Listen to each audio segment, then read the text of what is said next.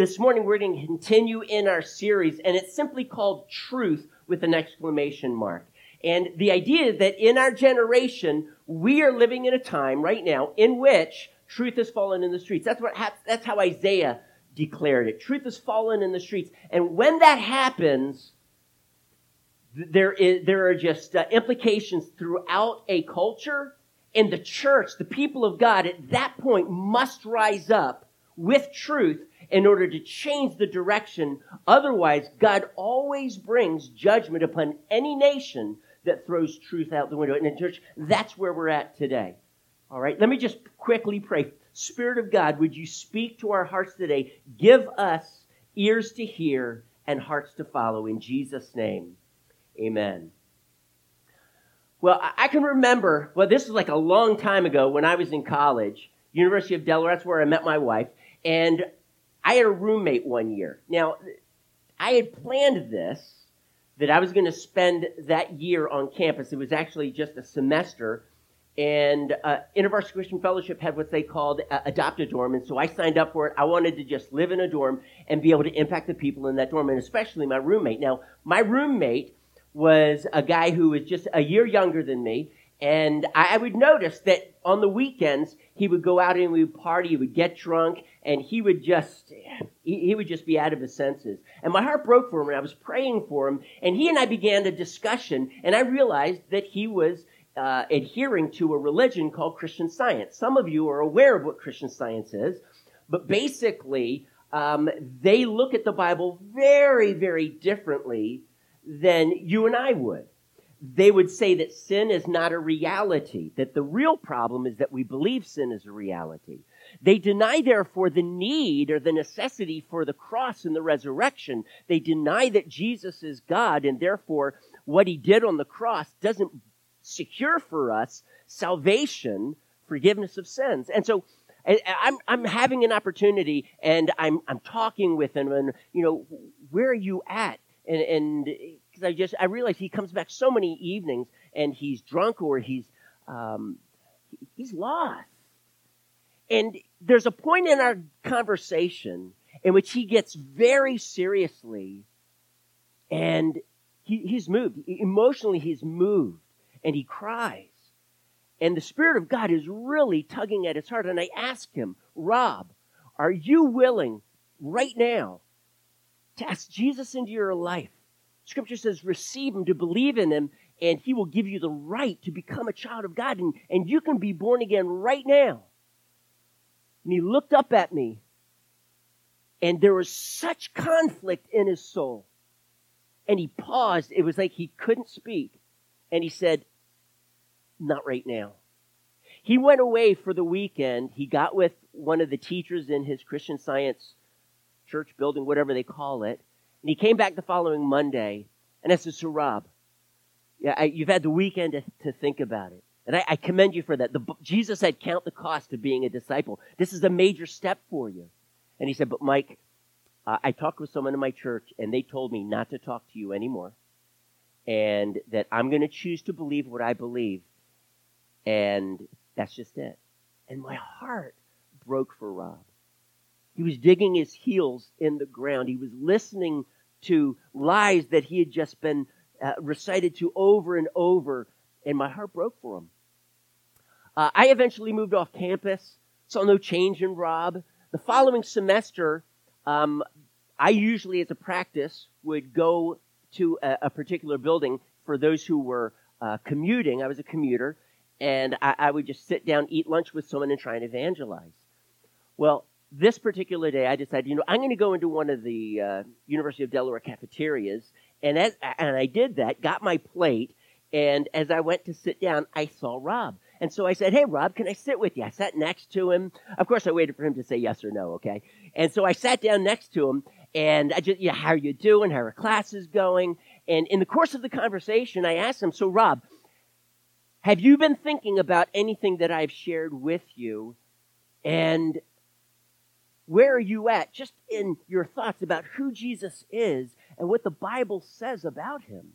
That we must believe in him for the forgiveness of sins. And he said to me, you know what, Mike? I'm really not interested. And I want you to know, here is how I felt at that moment. I felt like, as I was walking along a street, I saw my neighbor's house on fire. And I have a decision to make. Do I just say, you know what, that's his fire, that's his problem. I'm sure he knows that his house is on fire. I'm sure he's already called the fire department. He's going to be fine, even though the roof is just, shooting flames up in the air. Is that what I do? So for me, generally, I think I would probably go knock on the door. And if no one's answering at the door, open the door, call in, look for somebody, and pull them out. I want to rescue them. And that's how I felt as I'm talking with Rob. And I wanted to rescue him. And I pressed him. I said, Rob, please understand that the Bible is true. And we went through these scripture verses. And I shared a few more with him. And he just dug his heels on the ground. And he said, Mike, I don't want to anymore. And I said, please, Rob. Person across from the table, and because of course he was sitting there with his friends, and this person said to me, hey, I don't know who you are, but Rob doesn't want any of that. Rob has his own religion, and you just need to leave him alone. And if you think that you're right and he's wrong, you're just arrogant. And they laid into me. And so I turned to Rob and I said, Rob, do you want to talk about this anymore? And Rob looked up at me, and I could see the conflict in his eyes. He knew that he was about to make a decision to open the door more or close it and lock it. And he looked up at me and looked at his friends. And he said, no, I don't want to talk about it anymore. I said, okay. And my heart broke for Rob. I have no idea where Rob is today. I don't know what he believes, but I know this, that if Rob refused to repent and believe in Jesus Christ as his only hope for reconciliation with the God that he is offended by his sin, and that each of us have as well, there is no hope for him. He cannot continue to believe in his Christian Science teaching that denies the reality of sin and therefore denies any offense that God has with our sin and the need for the cross and the resurrection, because apparently we are not dead in our sins, as Scripture so clearly teaches. And Rob, even though I love him so much, even though his house was on fire, he rejected the truth. And Scripture makes it clear that when we reject truth and we never look to Jesus, we remain under the wrath of God. And one day, we will not be spending eternity in heaven, but into an eternal fire of punishment that Jesus himself called hell. This is a sobering truth. And in our day, we have, just like this girl tried to point out, we live in an age of religious pluralism. Religious pluralism basically believes that moral and religious truths are merely opinions. There is no absolute truth. So instead, you have relative truth or a personal truth. See, Rob, according to this lady, and what's very prevalent in our culture, Rob had a personal truth. Who was I to say, you're wrong and I'm right? And so as a result, we have a generation that cannot recognize truth because truth comes in all different types of flavors. See, who is to say that vanilla ice cream is better than chocolate ice cream or even strawberry ice cream? How many of you are vanilla ice cream lovers as opposed to chocolate? How many of you would say, nope, I'm chocolate? How many of you don't even care? Okay, you're not an ice cream connoisseur. I'm sorry. I love ice cream. My favorite ice cream is Rocky Road, just so you know that. Okay. But see, you can't be right or wrong about which flavor is the best because that's an opinion. And that's how people view religion. It's just an opinion. Different religions are like different flavors. And as a result, this idea of truth has been changed. The second thing is that these truths are relative and they are not absolute. The third thing is that everyone interprets the Bible differently.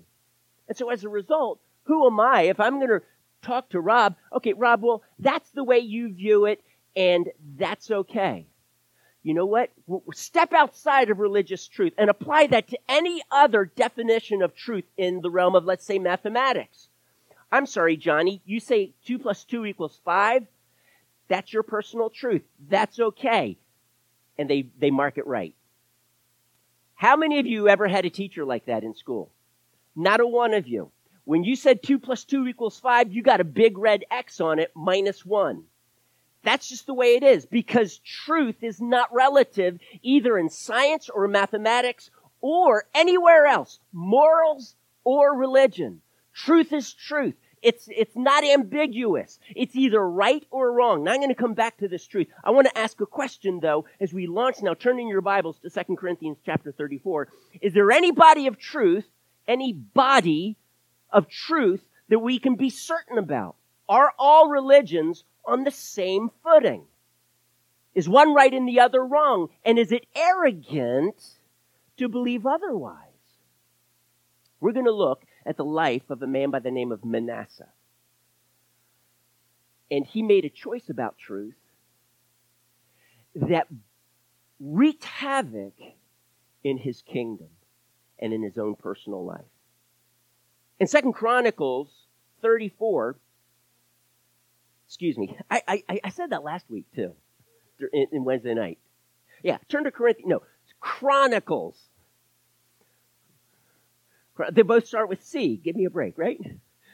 2 Chronicles chapter 34. Now, don't let this throw you. I'm going to look at just a few verses in the reign of Josiah, and then I'm going to backpedal a little bit so that we're going to focus on, because we're going to ask a question right after I read these verses. Josiah died in 609 BC. Nebuchadnezzar ransacked Jerusalem in 605 BC, just 4 years later after Josiah reigned. Josiah was a very godly man. We'll find that out and why he was even considered that. But in 2 Chronicles 34, 14 and 15, they are doing work in repairing the temple. And it says, while they were bringing out the money they had taken into the temple of the Lord, Hilkiah the priest found the book of the law of the Lord that had been given through Moses. Hilkiah said to Shaphan the secretary, I have found the book of the law in the temple of the Lord. He gave it to Shaphan. Let's skip down to verse 18. Then Shaphan the secretary informed the king. So this is King Josiah. Hilkiah the priest has given me a book. And Shaphan read from it in the presence of the king. When the king heard the words of the Lord, he tore his robes. Interesting. The book of the law of the Lord was found in the temple. That means that it had been lost. It wasn't just a copy of the book of the law of Moses. Some suggest it's just the book of Deuteronomy. I would suggest it has to include portions of Leviticus, just in keeping with the idea of God bringing judgment, and as if the people didn't know. I believe it was the entire book of the law of Moses, the Pentateuch, but somehow it had gotten lost and was never missed.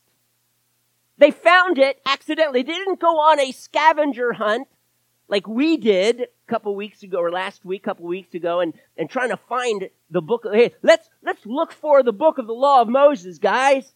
We just can't find it. I think I've misplaced it. No, they didn't even know about it. Wow, how does that happen? Maybe even a better question, how long had it been missing? Because an entire generation, like Shaphan, he just said, oh, Hilkiah found, what did he say? Hilkiah found a book. Come on, Shaphan, a book? No, this is the law of the Lord given to Moses. Wow, a book? What happened? How did the book of the law get lost so that when it was found, many did not even recognize it? I want you to turn a couple of pages to your left. We're going to go back 3 generations. You remember King Hezekiah. He was a good king. But Hezekiah had an issue with pride that though he repented of it, it still was a stumbling block for him. And it says in 2 Chronicles, don't turn to Corinthians, please, even if I say it.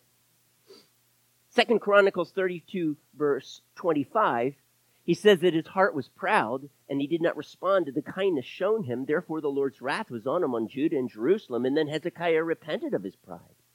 So he does repent.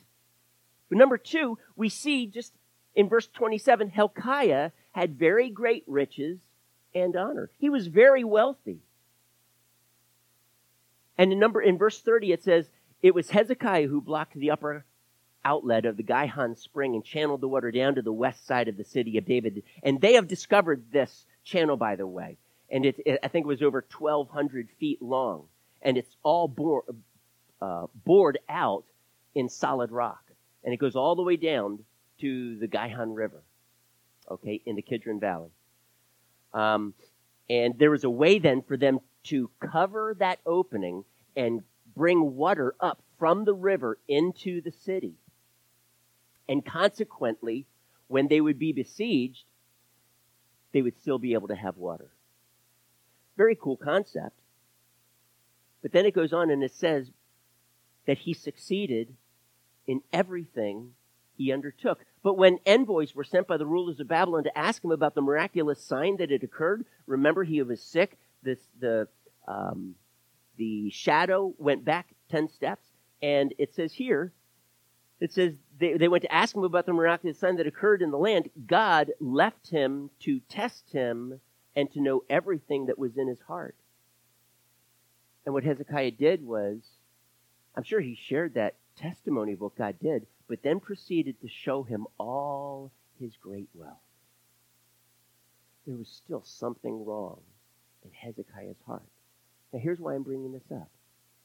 His son, Hezekiah dies, his son, Manasseh, is 12 years old when he ascends the throne. Manasseh reigns for 55 years. I'm going to read the next chapter to you, at least most of it. And we're going to get a picture into Manasseh's heart. And the question that's going to come immediately to your mind is, how could such a godly king like Hezekiah have a son that was considered the most wicked king to ever reign in Judah? How did that happen? And I'm going to suggest that the baton of truth, as it was being passed to Manasseh, was dropped. Have you ever watched in the Olympics as you have like the favored team or one of the best teams, amazing sprinters, and they're sure to win, but because of one dropped pass or fumbled pass, they lose. They don't even medal. I've seen that. I grew up, my dad was a track coach, and they worked on their passes constantly because just one bobbled pass, that's all it takes. Hezekiah bobbled the baton. What happened? Let's look at chapter 33, verse 1. Manasseh, as I said, was 12 years old when he became king, and he reigned in Jerusalem 55 years. He did evil in the eyes of the Lord, following the detestable practices of the nations the Lord had driven out before the Israelites. We're talking hundreds of years ago. Remember when Joshua was taking the land? He rebuilt the high places his father Hezekiah had demolished. He also erected altars to the Baals and made Asherah poles. He bowed down to the starry hosts and worshipped them. He built altars in the temple of the Lord, of which the Lord had said, "My name will remain in Jerusalem forever." In both courts of the temple of the Lord, he built altars to all the starry hosts. He sacrificed his sons in the fire in the valley of Ben Hinnom. By the way, Ben Hinnom became an epithet for hell, Gehenna, because that was their garbage dump where they would constantly burn the garbage. He sacrificed his sons in the fire in their garbage dump. practiced sorcery, divination, and witchcraft, and consulted mediums and spiritists. He did much evil in the eyes of the Lord, provoking him to anger. He took the carved image he had made and put it in God's temple, of which God had said to David and to his son Solomon, in this temple and in Jerusalem, which I have chosen out of all the tribes of Israel, I will put my name forever. I will not again, I will not again make the feet of the Israelites leave the land I assigned to their forefathers, if only they will be careful to do everything I commanded them concerning all the laws, decrees, and ordinances given through Moses. But my friends, what happens if you don't have that law? What happens if you discard it? What happens if you hide it and get rid of it? But Manasseh led Judah and the people of Israel astray, so that they did more evil than all the nations the Lord had destroyed before the Israelites. The Lord spoke to Manasseh and his people, but they paid no attention. So the Lord brought against them the army commanders of the king of Assyria, who took Manasseh prisoner, put a hook in his nose, bound him with bronze shackles, and took him to Babylon, not to Nineveh, the capital of Assyria, but he took him to Babylon. In his distress, he sought the favor of the Lord his God and humbled himself greatly before the God of his fathers. And when he prayed to him, the Lord was moved by his entreaty and listened to his plea. So he brought him back to Jerusalem and to his kingdom. Then Manasseh knew that the Lord is God. Afterward, he rebuilt the outer wall of the city of David west of the Gihon spring in the valley as far as the entrance of the fish gate, and encircling the hill of Othel. He also made it much higher. He stationed military commanders in all the fortified cities in Judah. He got rid of the foreign gods and removed the image from the temple of the Lord, as well as all the stars he had built on the temple hill and in Jerusalem. And he threw them out of the city. Notice that it doesn't say that he burned them. I'm not going to chastise Manasseh in this, but unfortunately what happened is that his son Amon, who reigned only 2 years, when he ascended the throne, he took all those images and he put them back in their place. Everywhere. But he threw them out of the city.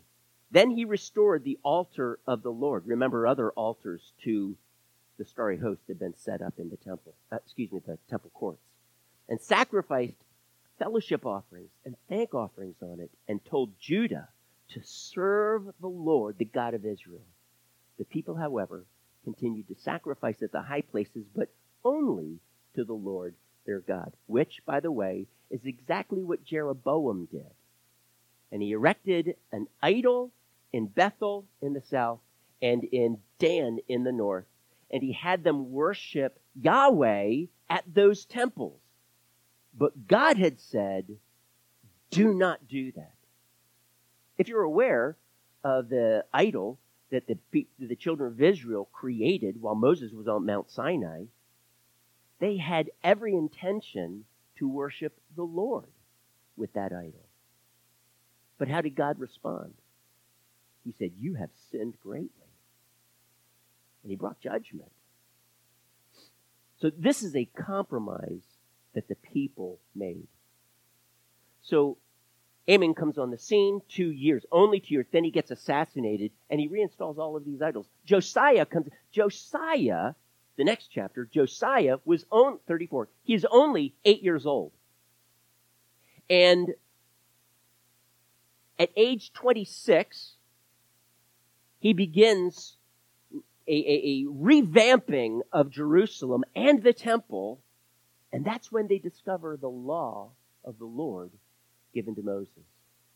And Josiah gets rid of, pulverizes, grinds to powder the idols, burns whatever can be burned. And he does it not just in Jerusalem, but all of Judea and as much as he possibly can in the northern kingdom. Even though those people had no king, they had already been taken away by the king of Assyria.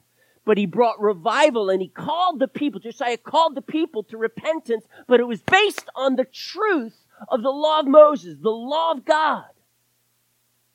And I'm going to tell you this, that whenever a generation has before them a choice, I am either going to serve the Lord and embrace truth, or I am going to serve all of these other religions, and they choose the latter, they will always take the truth and discard it. They have to hide it. They have to bury it. They have to chastise it. They have to speak against it. They have to do whatever they can so that people don't listen to the truth.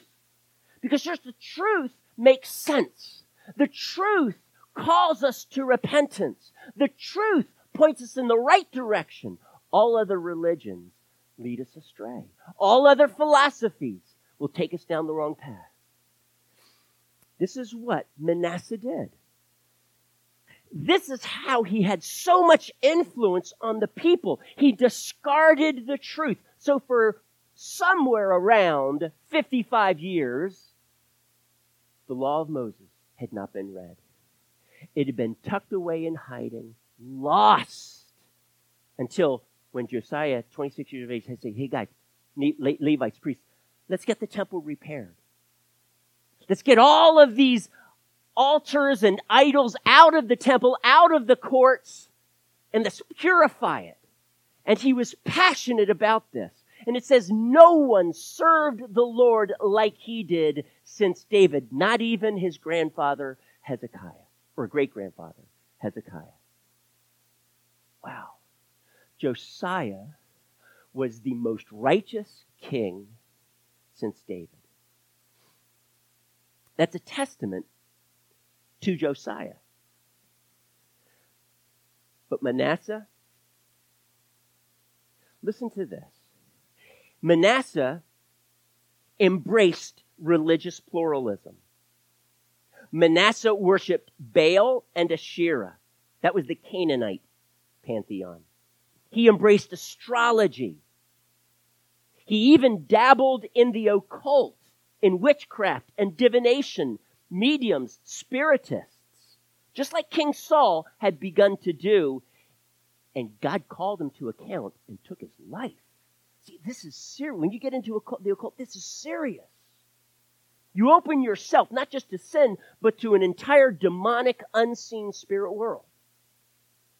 And this is exactly what he did, to the point where he sacrificed his sons. I'm kind of wondering, well, what about his daughters, But anyway, he sacrificed his sons to these gods. That's what the Moabites would do. The Ammonites, they had a god called Chemosh, and they would sacrifice. And he's embracing all of these religions as if to say, hey, there's got to be, hopefully I'm worshiping the right God, as I'm worshiping like a dozen different gods. Hopefully one of them is the right one, and I'll curry favor with that God. And you get this feeling in this religious pluralism that maybe if I touch all the bases, I'll be good. But to do that, he had to reject the one true truth found in the Word of God.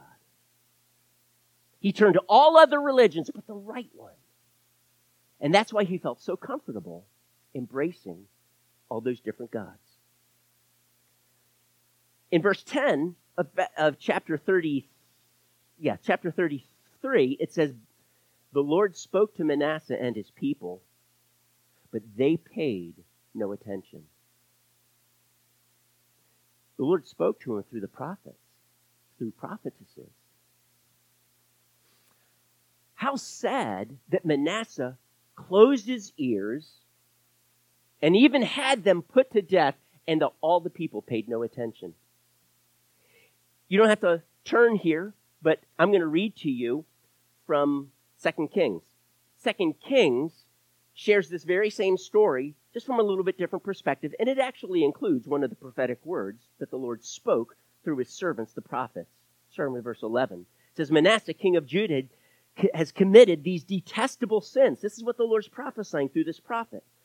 He has done more evil than the Amorites who preceded him, and has led Judah into sin with his idols. Therefore, this is what the Lord, the God of Israel, says. I am going to bring such disaster on Jerusalem and Judah that the ears of everyone who hears of it will tingle. I will stretch out over Jerusalem the measuring line used against Samaria. God judged Samaria. and the plumb line used against the house of Ahab. Ahab was a king of Samaria. I will wipe out Jerusalem as one who wipes a dish, wiping it and turning it upside down. I will forsake the remnant of my inheritance and hand them over to their enemies. We're talking the exile here, guys. They will be looted and plundered by all their foes because they have done evil in my eyes and have provoked me to anger from the day their forefathers came out of Egypt until this day. God tolerated their sin to a degree. He extended mercy, but only to a point. And there was no other remedy for their rebellion except redemptive judgment. As a result of Manasseh's sin, God spoke and brought it to pass in 605 BC. I'm going to take all of Judah and Jerusalem, and I'm going to destroy you, and I'm going to take so many of you captive to another land. And they were there for 70 years before they came back in God's mercy. Manasseh's problem was that his heart was rebellious, and he believed that all religions in some way contained truth, and so he pursued all of them. So I want to ask a question. Why is religious pluralism so bad? Because of how it views truth. Guys, if we sweep truth under the carpet, if we call it by another name, if we disguise it, if we get rid of it, if we come to what we declare is truth, but is contradictory what is truly truth, and we embrace these lies, it impacts who you are, your eternal destiny, how you even live in this life. It undermines everything that God has planned for us. That is what our generation is going through right now and how it's dealing with truth. So I want to share something with you. I'm going to call it the truth about truth. The truth about truth. And I'm going to go through these relatively quickly. You can write them. You can write them down. Okay. A little crooked, but please don't be offended. Anyway, let's start with number one. Truths are facts. They are not opinions. We don't weigh in on truth as if it's something to be judged. Truth is whether you believe it or not. Truth is truth and are never opinions. Number two, truth is discovered. It's not invented. Guess what, guys? The law of gravity existed before Newton. He did not invent the law of gravity. He did not come up with it. It had always been since the creation of the world. Truth, therefore, never changes. We're going to get to that, but truth existed before it was discovered. And that's the case with every truth. Truth is, regardless. Truth cannot be contradicted. Truth cannot contradict truth. This is commonly called in logic the law of non-contradiction.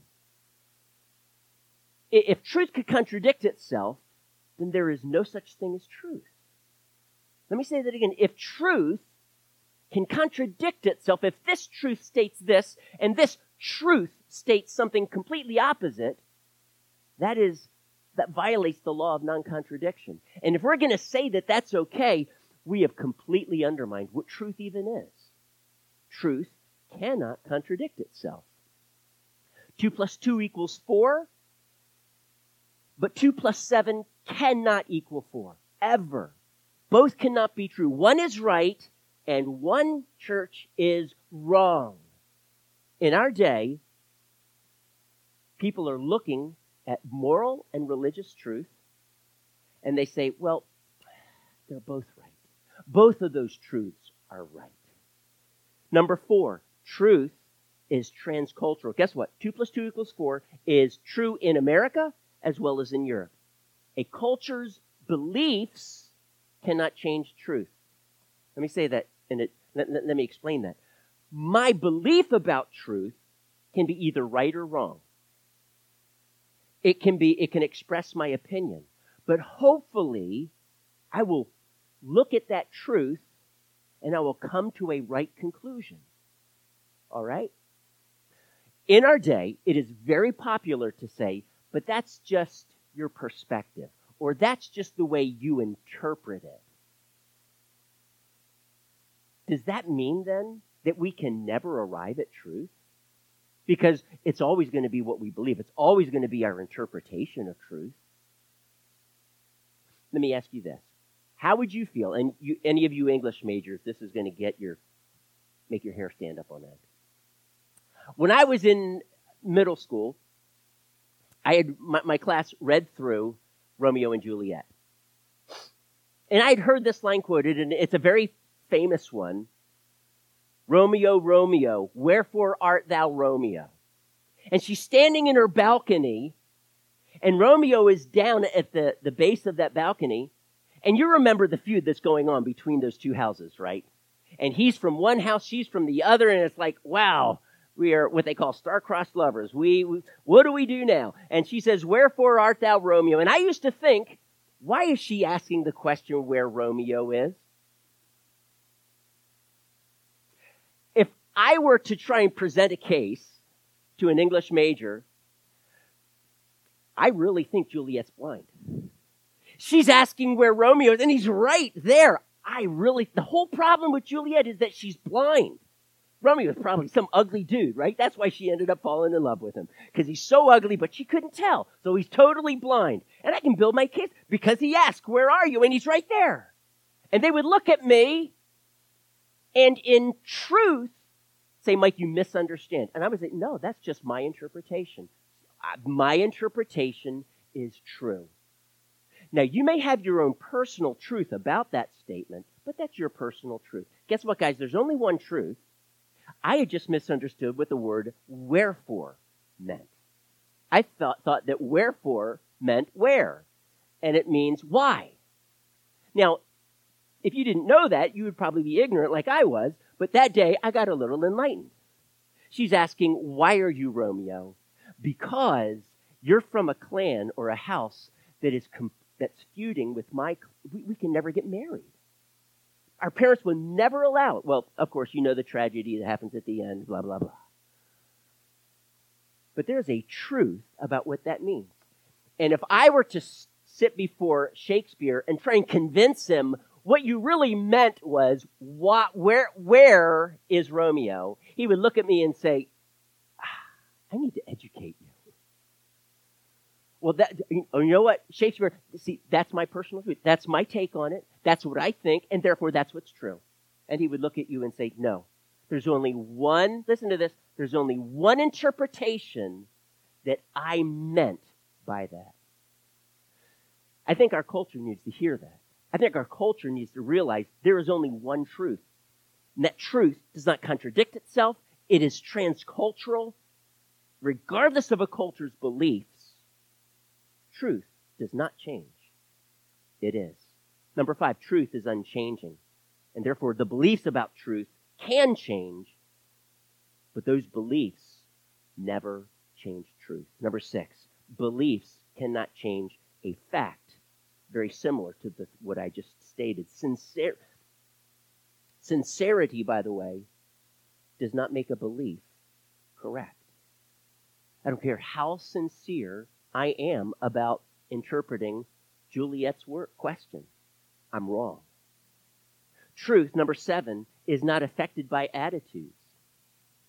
And if I claim to be a Christian, and I even share Christianity, if I am living a hypocritical life, that does not change the truth. My brother Rob, when he was a young teenager, shared the gospel with a friend of ours, Bob Simmons, and Bob Simmons got saved. But my brother Rob was living a life of sin, and he did not truly know Jesus. But his hypocrisy did not change the truth. And my friend Bob got saved. Now, more than 15 years later, my brother Rob got saved, praise God, but his hypocrisy didn't change the truth. Attitudes can't. Truth is truth. Number 8, all truths are absolute truths. There's no such thing as relative truth.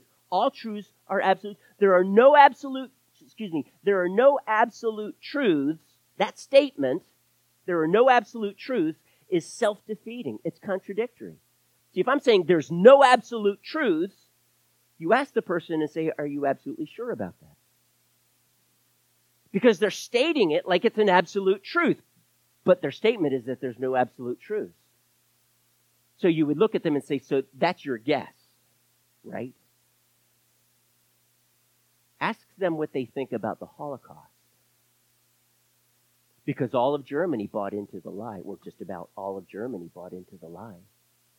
And that was that Jews were not fully human, and therefore killing 6 million of them was morally okay, justifiable. They cost us World War I. That's what they were told. Were they right? You'd ask anyone, when you're talking about truth, whether it's moral, relative or not, whether there are absolute truths or not, and if they disagree with absolute truth, ask them, so what is your opinion? And if you believe that the Holocaust was wrong, would you have been willing to fight against Hitler? And they will undoubtedly say yes. He's trying to extend the Third Reich, or establish the Third Reich, take over the world perhaps. I needed to stop him because it's not going to stop at the Jews. He's probably going to come after me, so I would fight him. Boy, it sounds like he's pretty passionate about what he thinks is truth. And he would go so far as to say Hitler is wrong. Well, let's take that idea and let's have it bear on what is truth. Not just scientifically or politically, or how about morally and with regard to religion. Lastly, all truth is exclusive by nature. See, that's a tough one for our generation because they want all truth to be inclusive. If I were to have a ball in my hand and it was red, I could make this truth statement: this ball is red. And because it is red, it excludes the possibility of it being yellow or blue. It just is not. Someone would not be able to walk up to me who is colorblind and look at red, and those who are colorblind, they generally view red as what color? Green. Okay. They would say, well, Mike, you're wrong. It's green. Well, that's their mistaken, wrong perspective. There is a truth, and it's not an opinion. The ball is red. We need to realize that truth is exclusive. I was reading online and I came across a writing from someone who's a Buddhist. This is what he said. Buddha's teachings are not contradictory to what Jesus taught. They have a different environment, different time, and followers with different mindsets. So they used different ways of teaching, but their message is the same. Is this true? Is this true? Let's start with this. Buddhism is atheistic. They don't believe there's a God.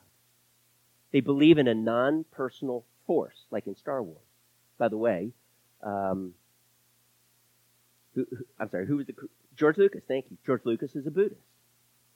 And he wanted to create this force to include all religions, but really he was just talking about Buddhism or Taoism at best. And the truth is, it absolutely does not even resemble Christianity at all. The force is impersonal. It is a power. It is not a personal God. Buddhism is atheistic. Buddhism says get rid of sin and you enter nirvana. Scripture says, Jesus said, God so loved the world that he gave his only Son, Jesus himself, that whoever believes in him will not perish, go to hell, but have everlasting life. He then says, later, about 11 chapters later, I am the way, the truth, and the life. No one comes to the Father but by me. So when Hinduism says that Jesus is simply the 33rd incarnation of Vishnu, see, he's wrong. Because Jesus is the only way to God. Jesus is the only one in all of history who died for the sins of the world because he was falsely accused, but also because of the Father's plan, and then rose from the dead bodily. The only one ever. Buddha is still in his tomb.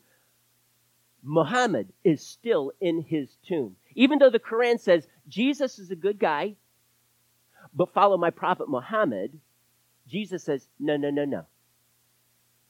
I died on a cross. Islam rejects that. Jesus didn't die on a cross. See, Barabbas took his place. In Islam, in Christianity, of course, Jesus is the hero, but in Islam, Judas Iscariot is the hero. He's the one who betrayed, and that's considered noble. And so consequently, you cannot say Buddhism, Islam, Christianity, they're all the same. They are poles apart. Truth is exclusive. All other religions believe man is basically good and can do enough good to save himself. Christianity says he is not, he is dead in his sins, and God must raise him from the dead when he believes. You probably heard this illustration before. Excuse me. There's an elephant in a room, and 6 blind men come into the room, and each of them grab a different part of the elephant. One grabs his tail, and he says, this is a rope. Another grabs his ears, and he says, this is a fan. Another touches his side and said, nope, this is a wall. Another takes his leg, and he says, my goodness, this is a tree. Another grabs his tusk and says, nope, this is a spear. Another grabs his trunk, and he says, guys, this is a snake. Here's my question. Which one is right? Are they all right? No. Let me make a few observations. Number one, all of them, all 6 men, are blind. They can't see the truth. They feel it, but that's it. Let's just start off understanding this illustration that's commonly used by religious pluralists. All 6 men are blind. All 6 men are wrong. And number 3, guys, there is a truth. Regardless of what they say, it is the elephant that's in the room. The elephant in the room today is that there is a truth.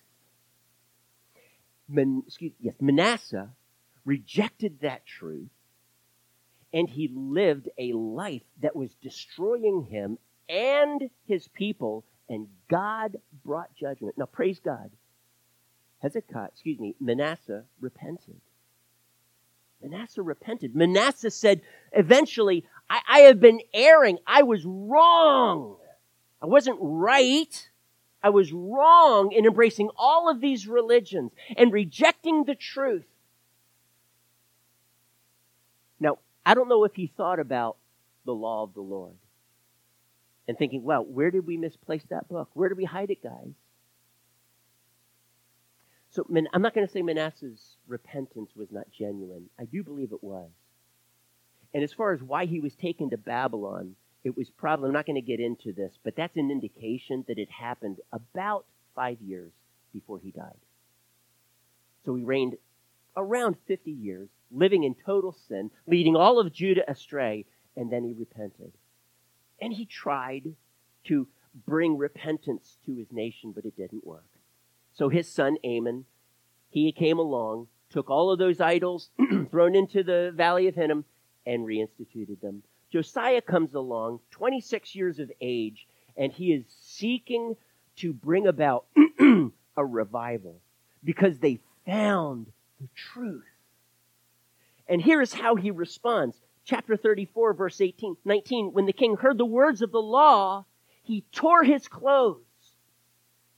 Then it says, in verse 27, this is the prophet, because they want to know, what do we do now? Because the Bible says that if you continue in this sin, Deuteronomy 28, another chapter in Leviticus, that if Israel does this, I will send plagues, I'll send the sword, I'll send famine, all of these judgments. And eventually, if they still do not repent, I will take them away to another country and leave them there. I will reject them. So when Josiah hears this, he's wondering, what do we do now? So he goes to a prophetess. This is what she says. Verse 27. Because your heart was responsive and you humbled yourself before God, when you heard what he spoke against this place and its people, because you humbled yourself before me and tore your robes and wept in my presence. She says, I'll gather you to your fathers and you'll be buried in peace. Your eyes will not see all the disaster I'm going to bring on this place and on those who live here. Josiah died, and 4 years later, Nebuchadnezzar destroyed Jerusalem and took thousands, including Daniel, Shadrach, Meshach, and Abednego, to Babylon. It was too late.